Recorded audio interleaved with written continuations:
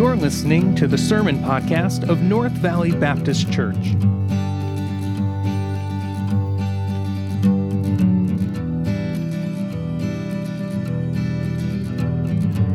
This week's message is preached by Andrew Barden.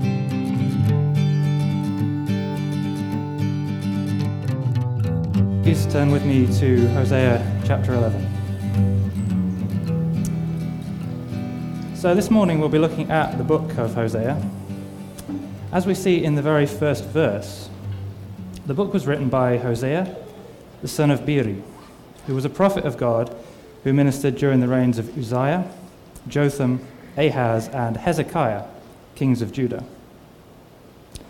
Given this information, John MacArthur in his study Bible suggests a rough time period for Hosea's ministry of between 755 and 710 BC. The book of Hosea is primarily addressed to the northern kingdom of Israel. And if you'd like to see the historical record of this time period, you can find it in 2 Kings chapters 14 through 17.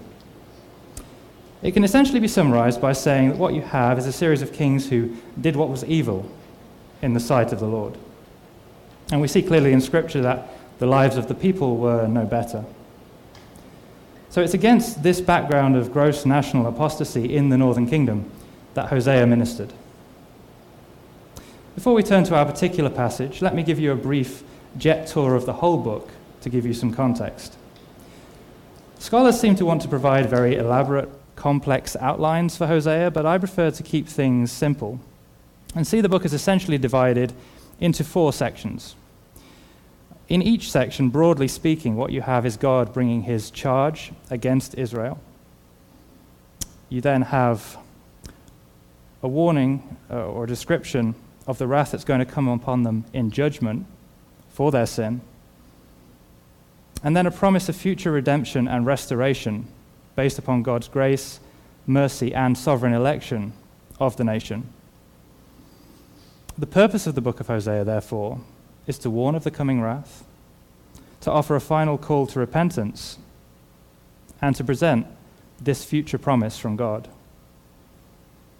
The nation as a whole was apostate and lost, but as always, God had his remnant.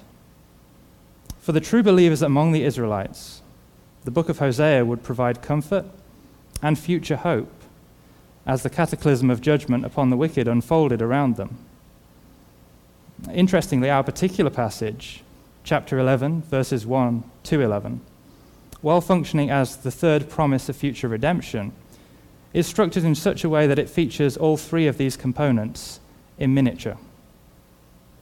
Let's read it, starting at verse 1.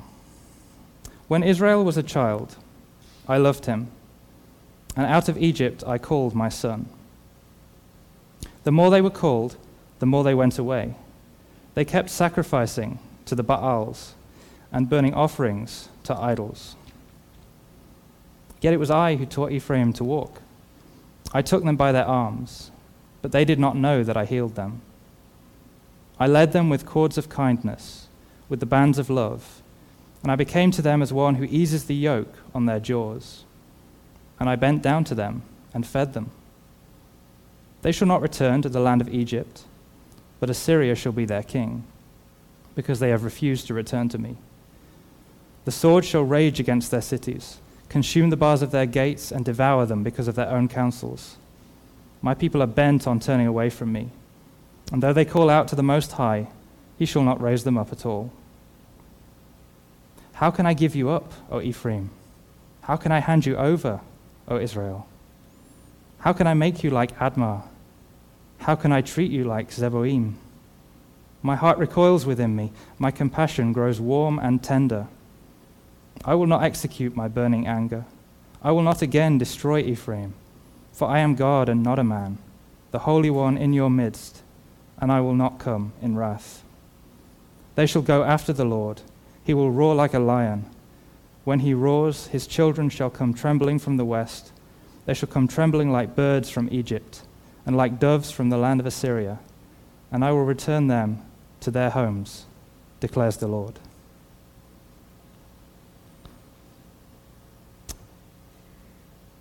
So in the opening verse, we see God the Father speaking of his intimate relationship with Israel, the nation he calls his beloved Son.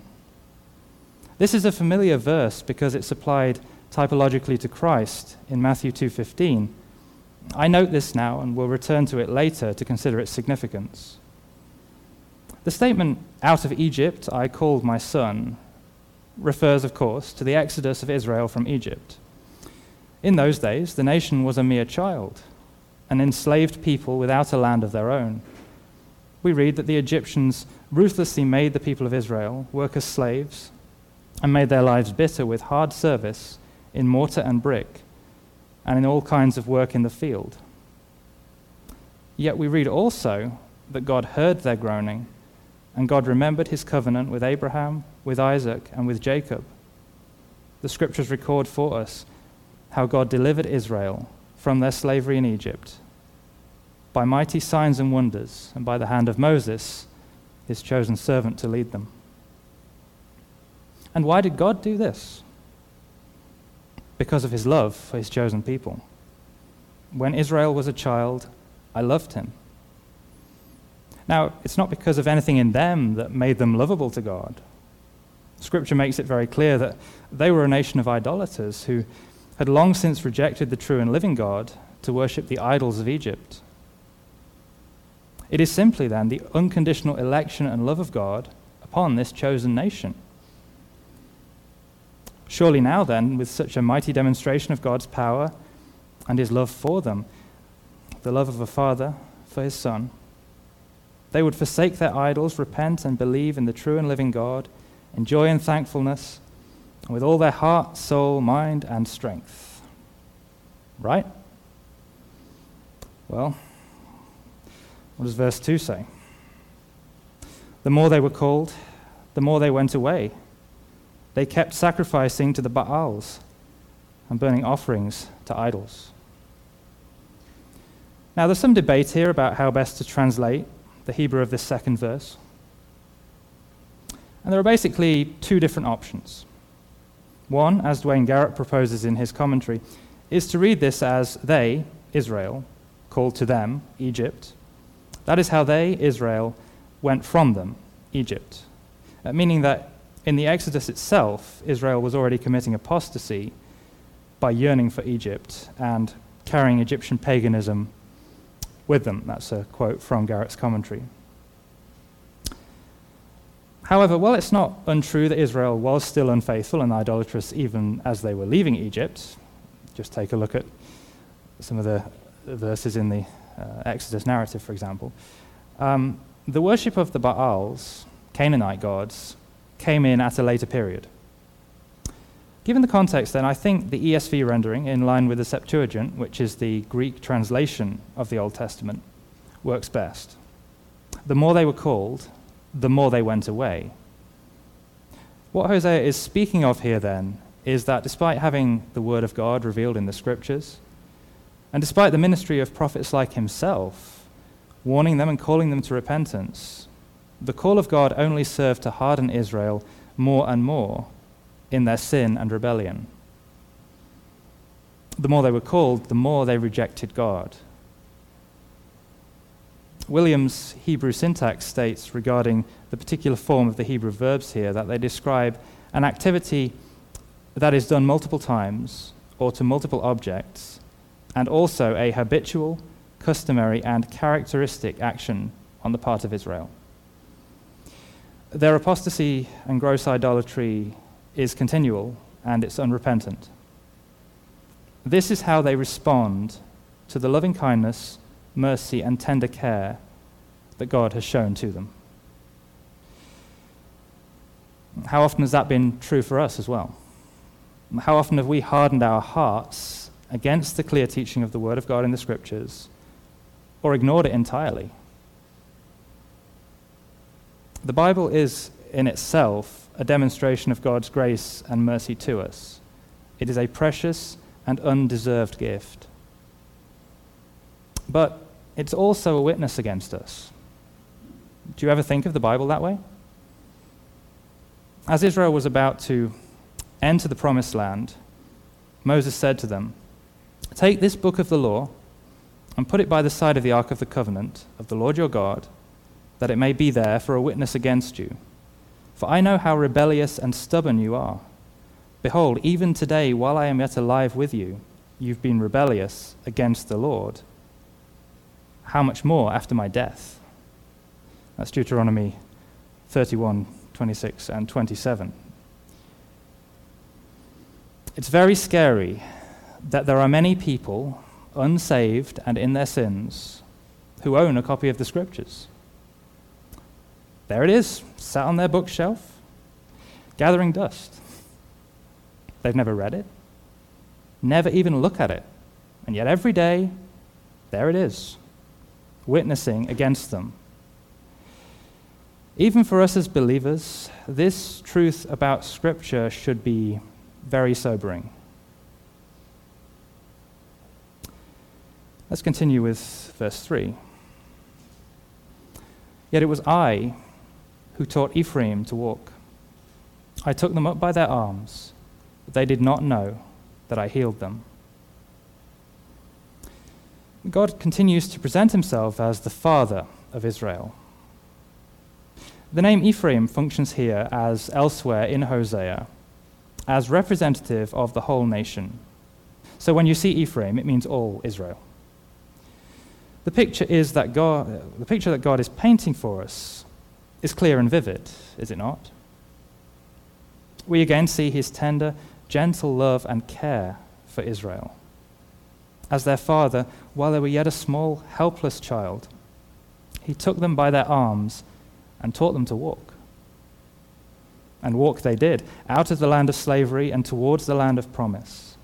And the Lord went before them by day in a pillar of cloud to lead them along the way, and by night in a pillar of fire to give them light, that they might travel by day and by night. They crossed over the Red Sea on dry land.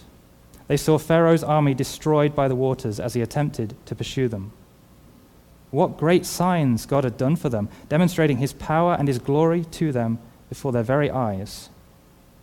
Parched in the wilderness, God turned the bitter water at Marah into fresh, sweet water to quench their thirst. Then he charged them in Exodus 15:26, if you will diligently listen to the voice of the Lord your God and do what is right in his eyes and give ear to his commandments and keep all his statutes, I will put none of the diseases on you that I put on the Egyptians, for I am the Lord, your healer. It is astounding then what we read in Hosea. They did not know that I healed them. That's staggering. They did not know. Even with God leading them out of Egypt, as it were, by the hand, they still did not truly know him. Their hard-hearted apostasy was shown clearly by the fact that even in the midst of all these great signs and wonders, and with Moses up on the mountain, speaking with God face to face, the people were engaged in carnal revelry, bowing down to a golden calf they had made, shouting, "These are your gods, O Israel, who brought you out of Egypt." What lunacy is this? We may find it absurd, but in many ways, haven't we also done exactly the same thing? Well, maybe not with a literal golden calf, but with some other idol. How often do we put our trust not in God, but in something else? How often, even after some blessing of providence, do we go right back to worrying and fretting about daily life? Let us not become proud and self-righteous as we read about Israel's sin, thinking we are better than they are. There, but for the grace of God, go all of us.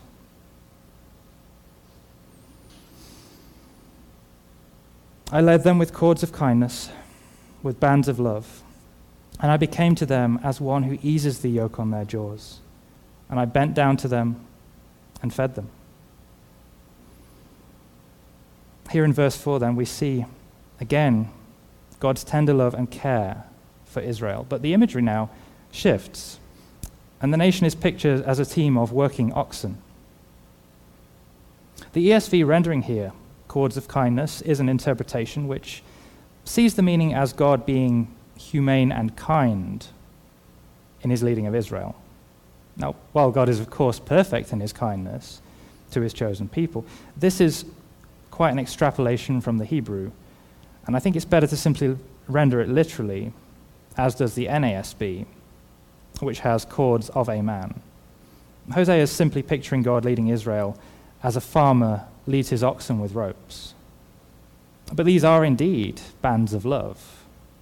It is because of his great love that God is doing this, to the praise of his glory. Not only does God lead Israel, but he's also removed the yoke from their jaws. They are freed from their burdensome yoke, symbolizing their slavery in Egypt.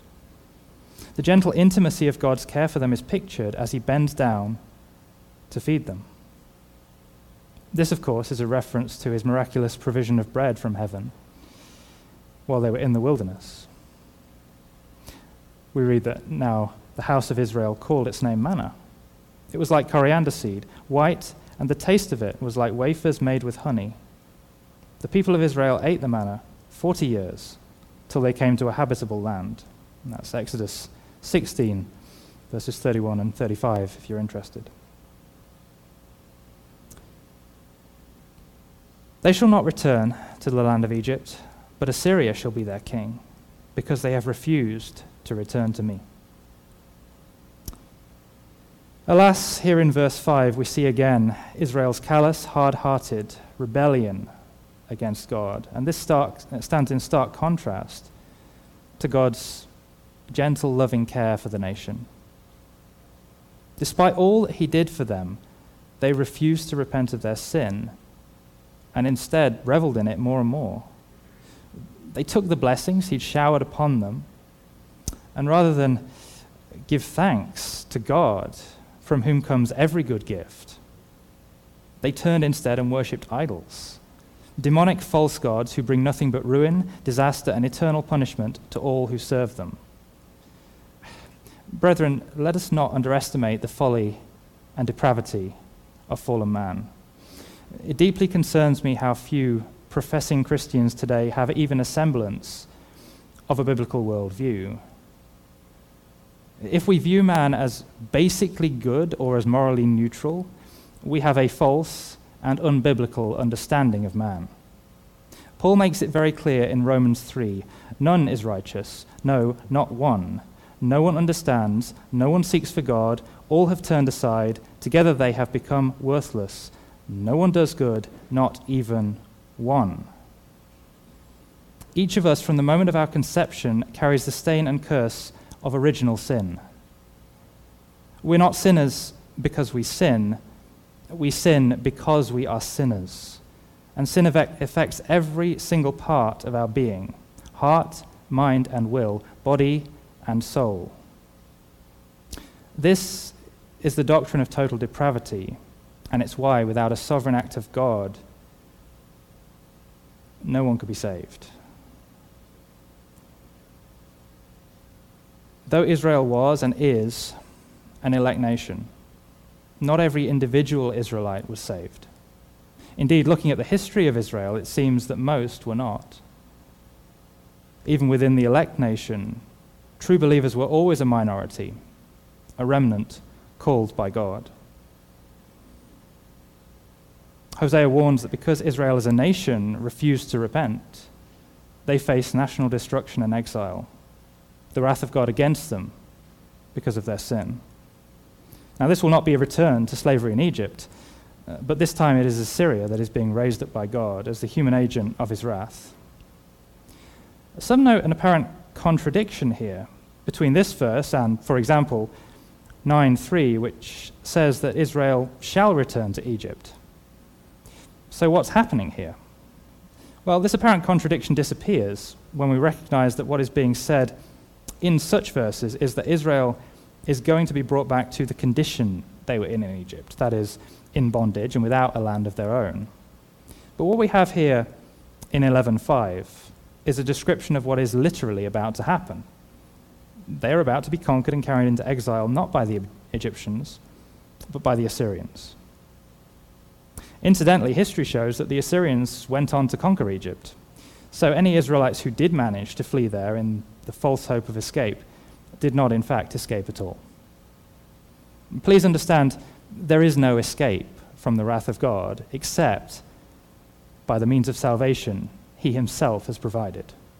That is, by repentance and faith in Christ Jesus as Savior and as Lord.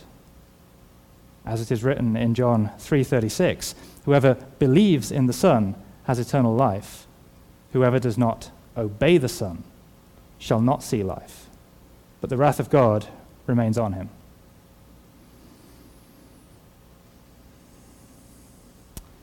The sword shall rage against their cities, consume the bars of their gates, and devour them because of their own counsels. In verse 6, Hosea now uses vivid imagery to describe the judgment that is about to come upon unrepentant Israel. The sword here represents the entire Assyrian military machine, which is soon to descend upon the apostate nation. It's personified in striking terms as whirling or dancing, consuming and eating its way through their land and their people. This is a picture of complete national destruction, but it is not ultimately the Assyrians who are coming against Israel. Vengeance belongs to the Lord.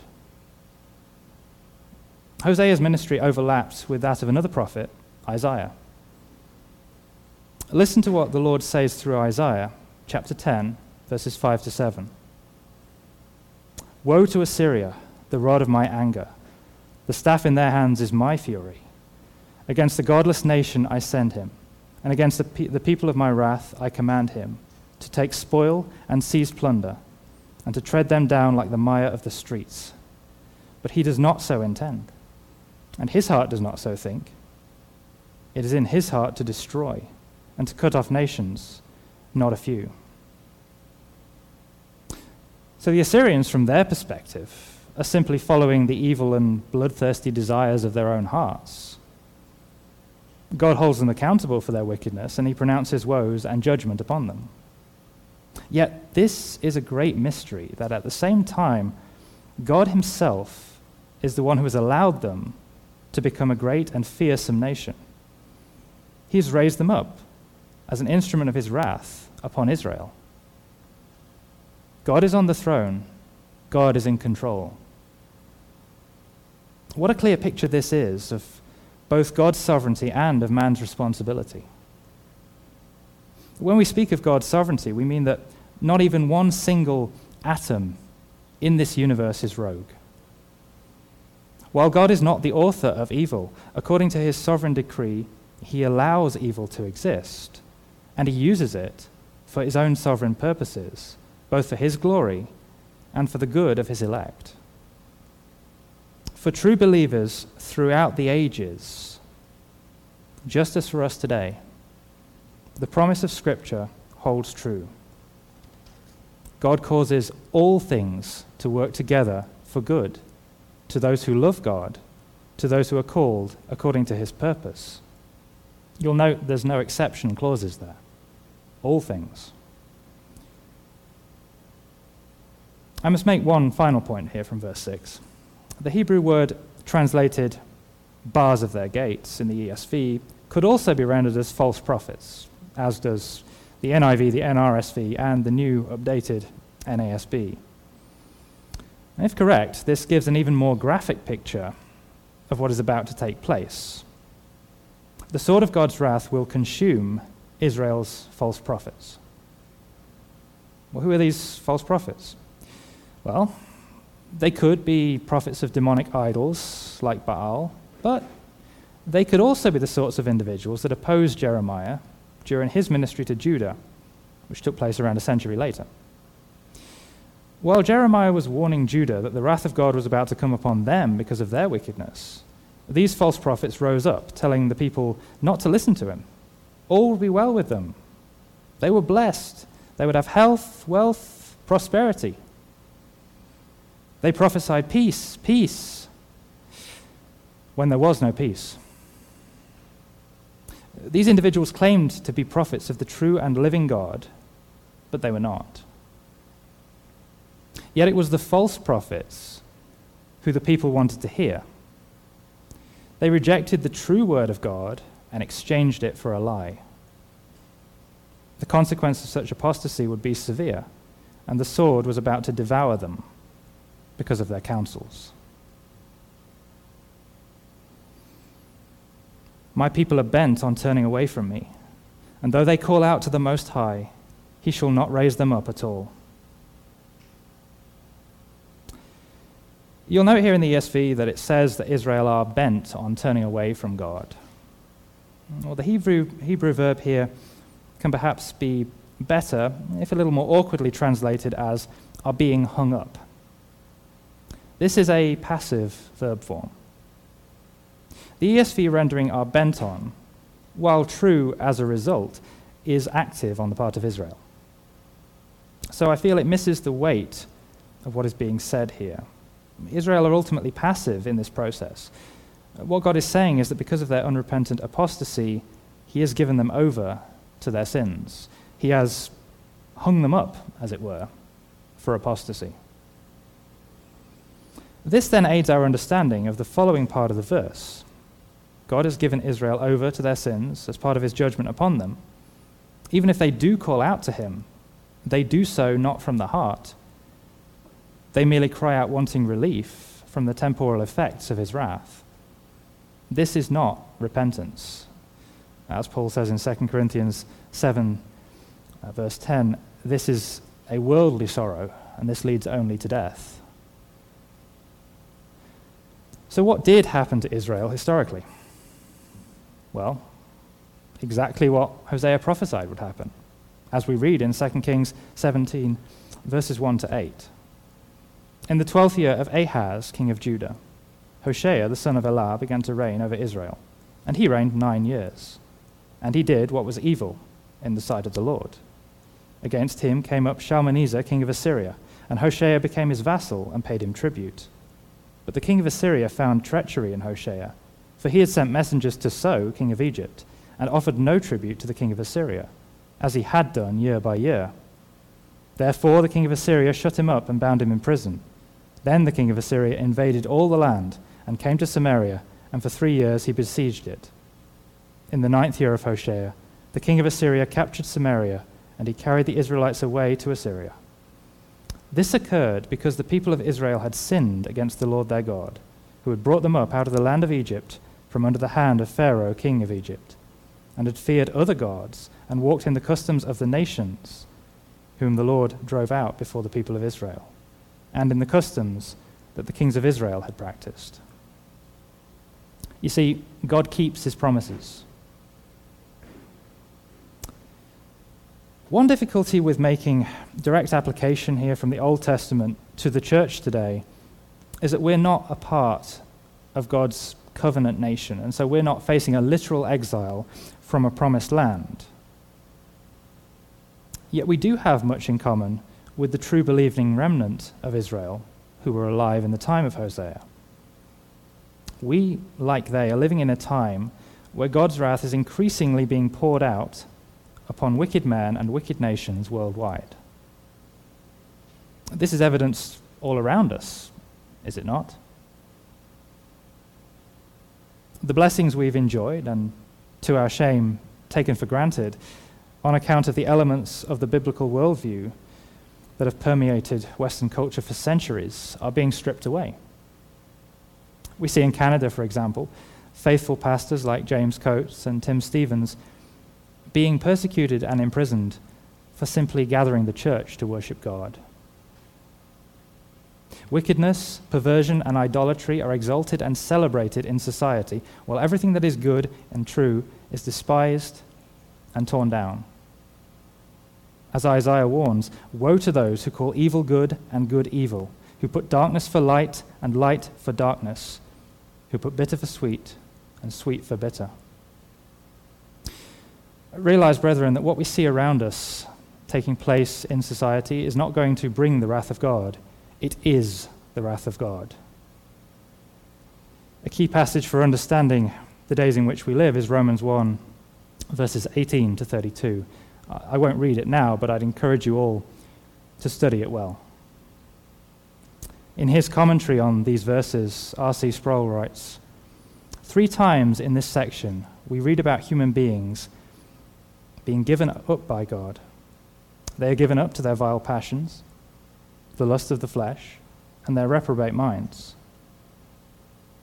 When God judges people according to the standard of his righteousness, he is declaring that he will not strive with mankind forever. The Bible makes very clear that there is a limit to God's mercy. There is a limit to his grace, and he is determined not to pour out his mercy on impenitent people forever. There is a time when God stops being gracious with people, and he gives them over to their sin. The worst thing that can happen to sinners is to be allowed to go on sinning without any divine restraints. God gives people over to what they want. He abandons them to their sinful impulses and removes his restraints. God, in dispensing his just judgment, abandons the impenitent sinner forever. Romans 1:18-32 well describes the past 70 or so years of history, though I would argue that the decline began long before then. Writing in the early 1870s, at the height of the British Empire's power, the future Bishop of Liverpool, J.C. Ryle, wrote the following warning. He said, "In what manner God would punish England if English governments cast off all connection with religion, I cannot tell. Whether he would punish us by some sudden blow, such as defeat in war, or the occupation of our territory by a foreign power, whether he would waste us away gradually and slowly by placing a worm at the roots of our commercial prosperity, whether he would break us in pieces by letting fools rule over us and allowing parliaments to obey them, and permitting us, like the Midianites, to destroy one another, whether he would ruin us by sending a dearth of wise statesmen in the upper ranks and giving the reins of power to communists, socialists, and mob leaders. All these are points which I have no prophetical eye to see, and I do not pretend to determine. But of one thing I am very sure. The state that begins by sowing the seed of national neglect of God will sooner or later reap a harvest of national disaster and national ruin." That's pretty much what came to pass in Britain. Ryle made no claim to be a prophet. He was simply applying biblical principles and recognizing that all world governments are not just appointed by God, they're also accountable to him. It was only by the sovereign grace of God that King Nebuchadnezzar of Babylon was granted repentance and the wisdom to know that the Most High rules the kingdom of man and gives it to whom he will. Now, there's nothing political about what I'm saying here, and there's no political solution to the growing darkness of this present evil age. I'm not here to offer a political solution. I have one message and one message alone to this world and to political leaders today. Repent and believe in the Lord Jesus Christ for the forgiveness of your sin. Brethren, we need to be praying that if it be the Lord's will, our rulers will be granted repentance and faith to believe the gospel, because it is the only thing that will stop the rot. Remember what I said earlier about the scriptures acting as a witness against us. Jesus said that it would be more bearable on the day of judgment for Sodom and Gomorrah than for those cities that rejected him during his earthly ministry. What then of the society we find ourselves in today, which is descending to such depths of wickedness while at the same time having far more and far easier access to the Word of God than any other society in human history? Serious question. As Paul exhorts us, I urge that supplications, prayers, intercessions, and thanksgivings be made for all people, for kings and all who are in high positions, that we may lead a peaceful and quiet life, godly and dignified in every way. While we must pray such prayers, though, we also need to give heed to the rest of the teaching of Scripture. Paul also writes that all who desire to live a godly life in Christ Jesus will be persecuted, while evil men and impostors will go on from bad to worse, deceiving and being deceived. That's 2 Timothy 3:12-13. As we see the world around us growing darker, and as men are increasingly given over to their sins in judgment this will affect us, and it's already affecting us. We have seen what is happening with Pastors Coates and Stevens, and we're likely to see much more of that taking place, because the reality is that as wicked men are driven by their sin to ever deeper hatred of God, so also they are driven to deeper hatred of us as God's chosen people. Yet beyond the external threats, there's perhaps an even greater danger that we're facing, especially in such times, and that's the internal threat of imposters, as Paul calls them. Well, who are these? Well, these are false teachers, men who claim to be Christian pastors and teachers, yet who in reality are servants of Satan. They are imposters, and they are leading many astray, just like the false prophets in ancient Israel. Many of them, like those false prophets, cry, "Peace, peace," when there is no peace. Because how can there be peace for a world that is at war with God?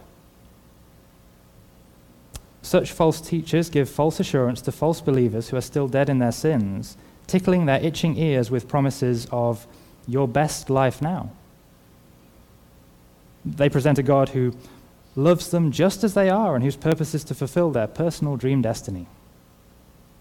And crowds flock to them.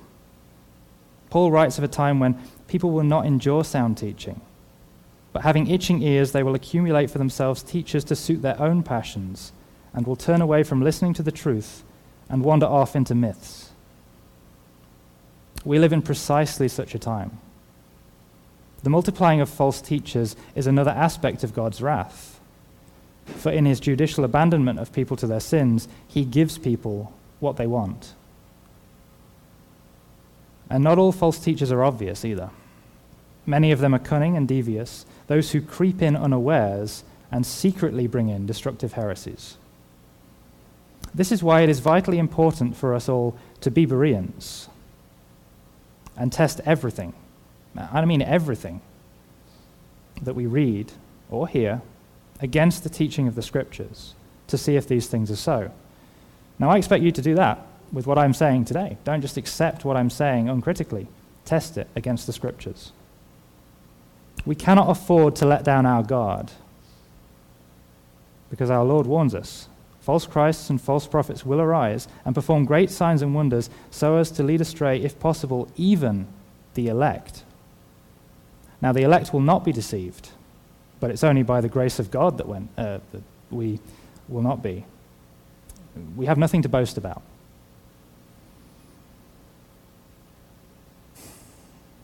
As pressure and persecution increases in a society increasingly under the wrath of God, the temptation will also increase to deny Christ before men. Sadly, we've seen much evidence of this taking place in our own time. Now, it occurs not just in terms of people overtly apostatizing and walking away from the faith, but also in terms of compromise, which is still apostasy, but a much more subtle form of it. I think many of us know of teachers who perhaps we once looked to as solid, but who now, in recent years, they've begun preaching a different gospel, whether by addition or by subtraction. They're going on from bad to worse, and many are now overtly opposing the true church and siding with the world. In a recent interview, Pastor Stevens spoke about how many so-called pastors in Canada are busy writing articles attacking him and Pastor Coates, and writing about how what is happening is not persecution. Meanwhile, he's received letters from Christian brothers and sisters in China, Iran, and North Korea, writing that they are praying for the persecuted church in Canada. There is something terribly wrong with the visible church here in the West, and it's being brought into sharp focus for us. Now, while this can be very troubling, we are warned about this sort of thing in Scripture. And we must take comfort again in the sovereignty of God. We can take comfort. We don't have to be distressed to despair by these things, even if they are discouraging. In reality, what is happening is that God is using the current circumstances to expose what's been there all along.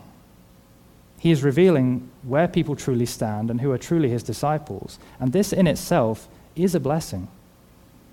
It is the grace and mercy of God to his church, because such impostors, if they remain hidden, can do great damage.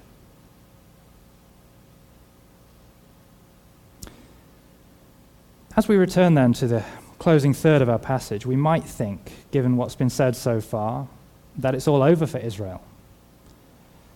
Because of their utter apostasy, their hard-hearted refusal to repent, and their being given over in judgment by God to their sins, surely there's no hope.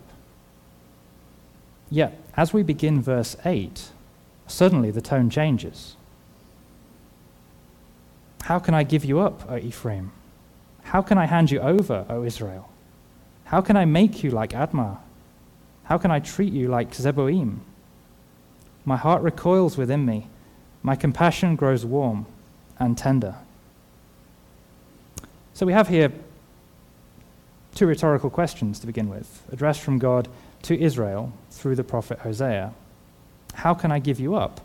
How can I hand you over? In fact, if I understand correctly, the first two couplets of this verse could be translated slightly differently as a rhetorical question followed by a statement of fact in response. So, how can I give you over, Ephraim? I will deliver you, Israel. The point is clear. They have been given over to his wrath, yes, but not to full, final destruction. Israel will not be wiped out completely. In the end, the nation will be delivered.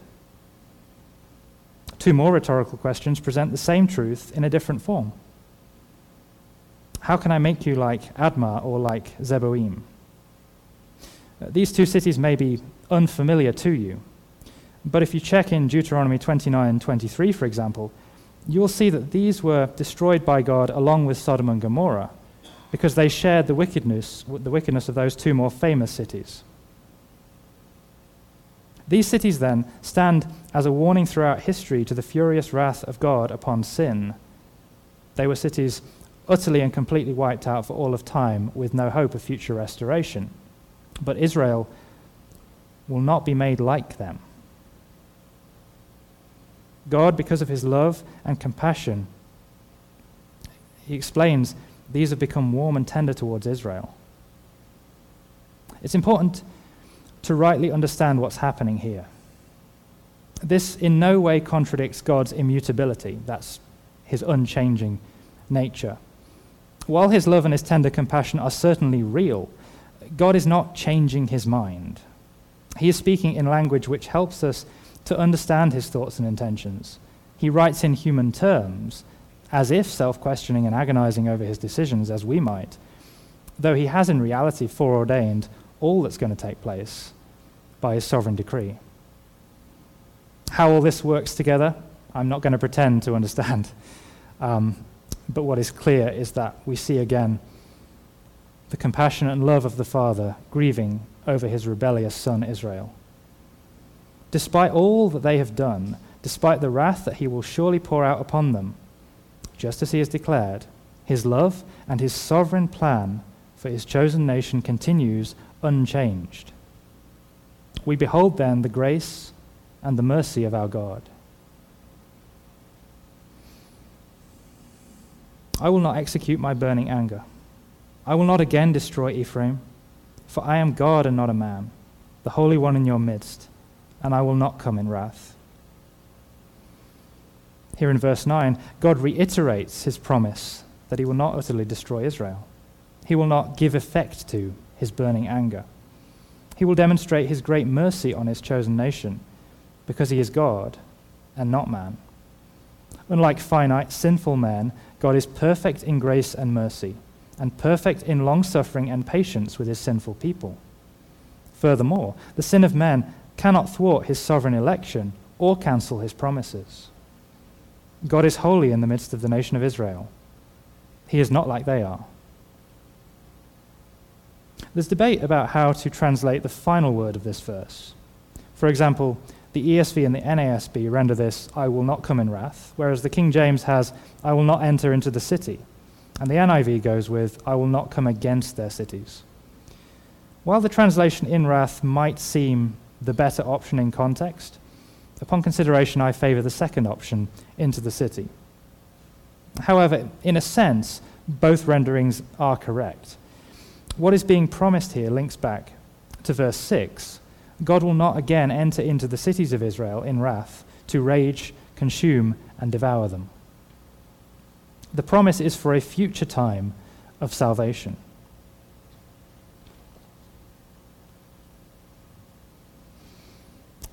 They shall go after the Lord. He will roar like a lion. When he roars, his children shall come trembling from the west. They shall come trembling like birds from Egypt, and like doves from the land of Assyria, and I will return them to their homes, declares the Lord.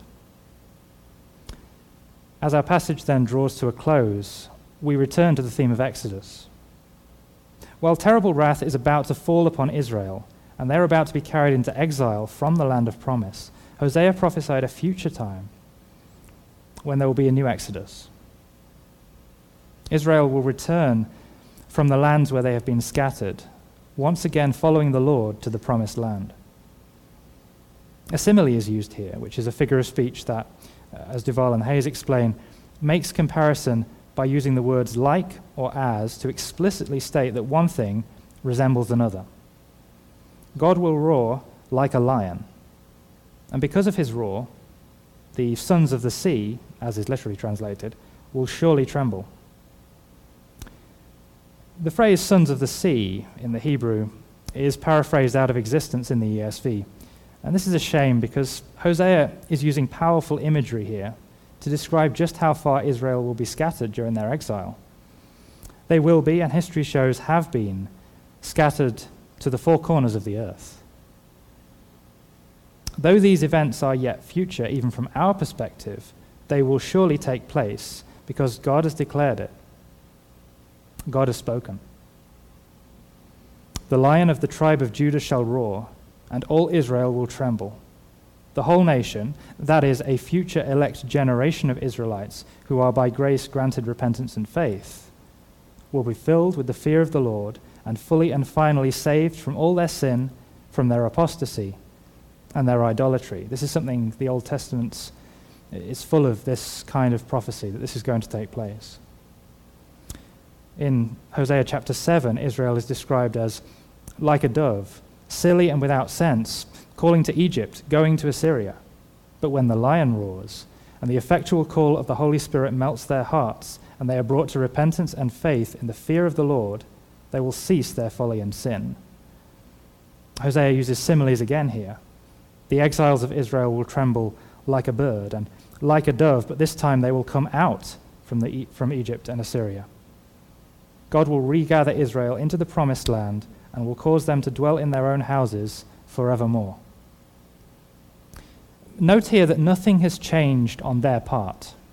It doesn't say the nation of Israel finally repents and so God relents.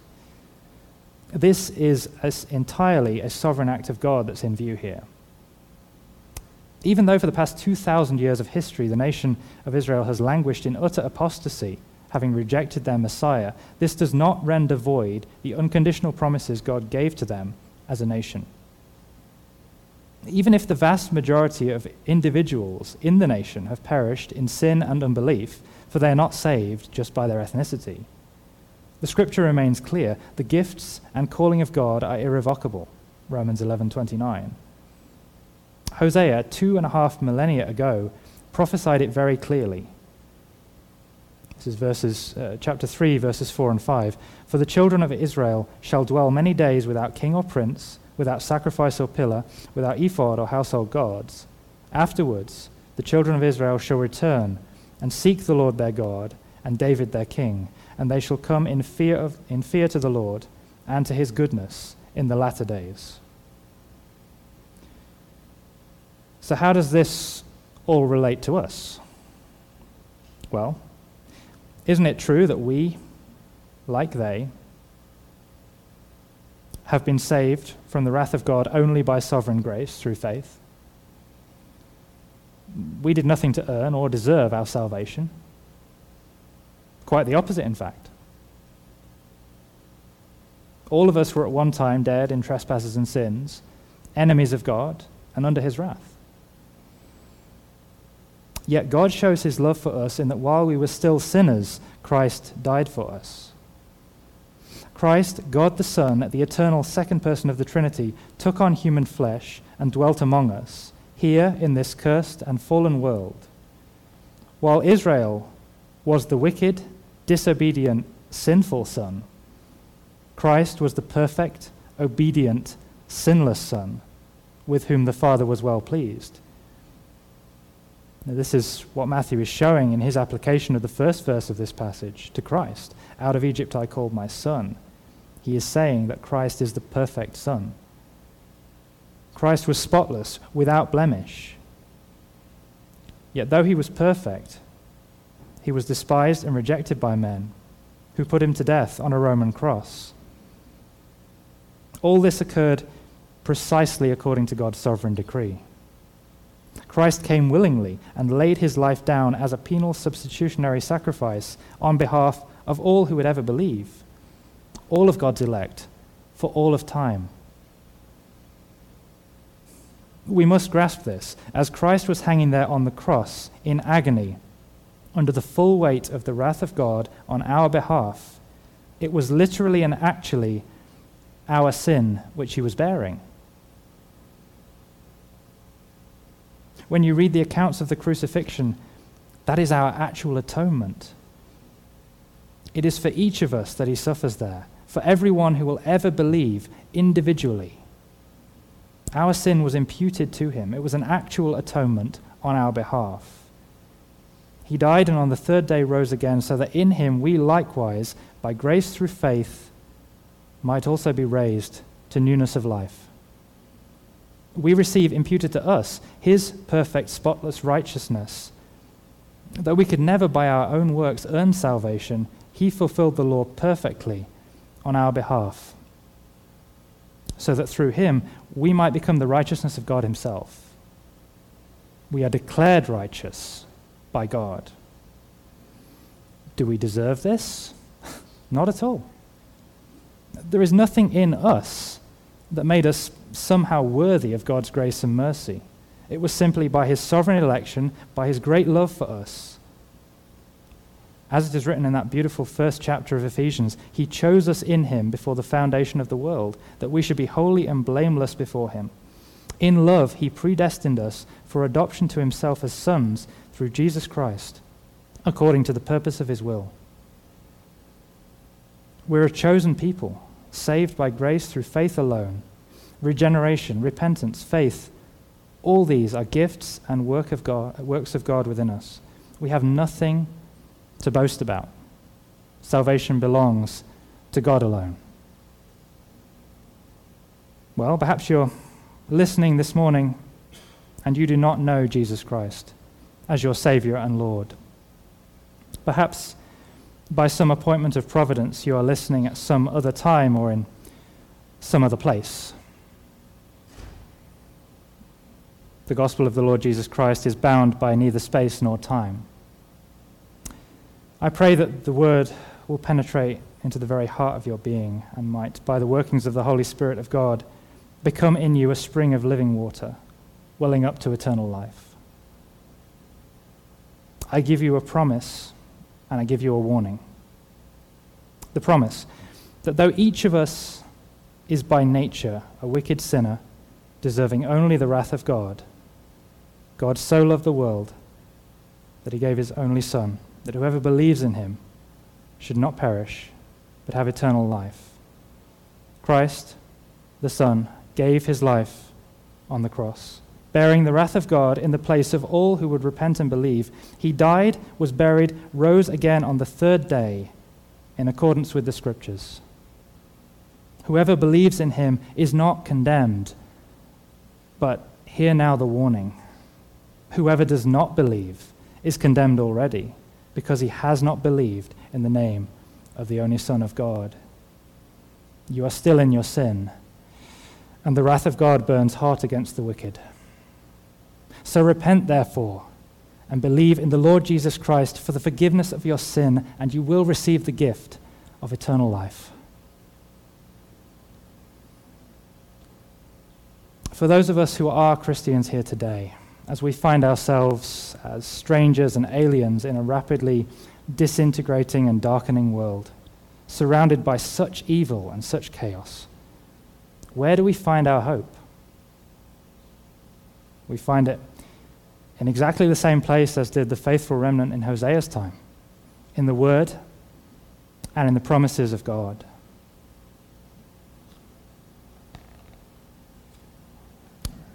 Reading from Hebrews 10, 19 to 25. Therefore, brothers, since we have confidence to enter the holy places by the blood of Jesus, by the new and living way that he has opened for us, through the curtain, that is, through his flesh, and since we have a great priest over the house of God, let us draw near with a true heart, in full assurance of faith, with our hearts sprinkled clean from an evil conscience, and our bodies washed with pure water. Let us hold fast the confession of our hope without wavering, for he who promised is faithful. And let us consider how to stir one another up to love and good works, not neglecting to meet together, as is the habit of some, but encouraging one another, and all the more as you see the day drawing near. Let's pray.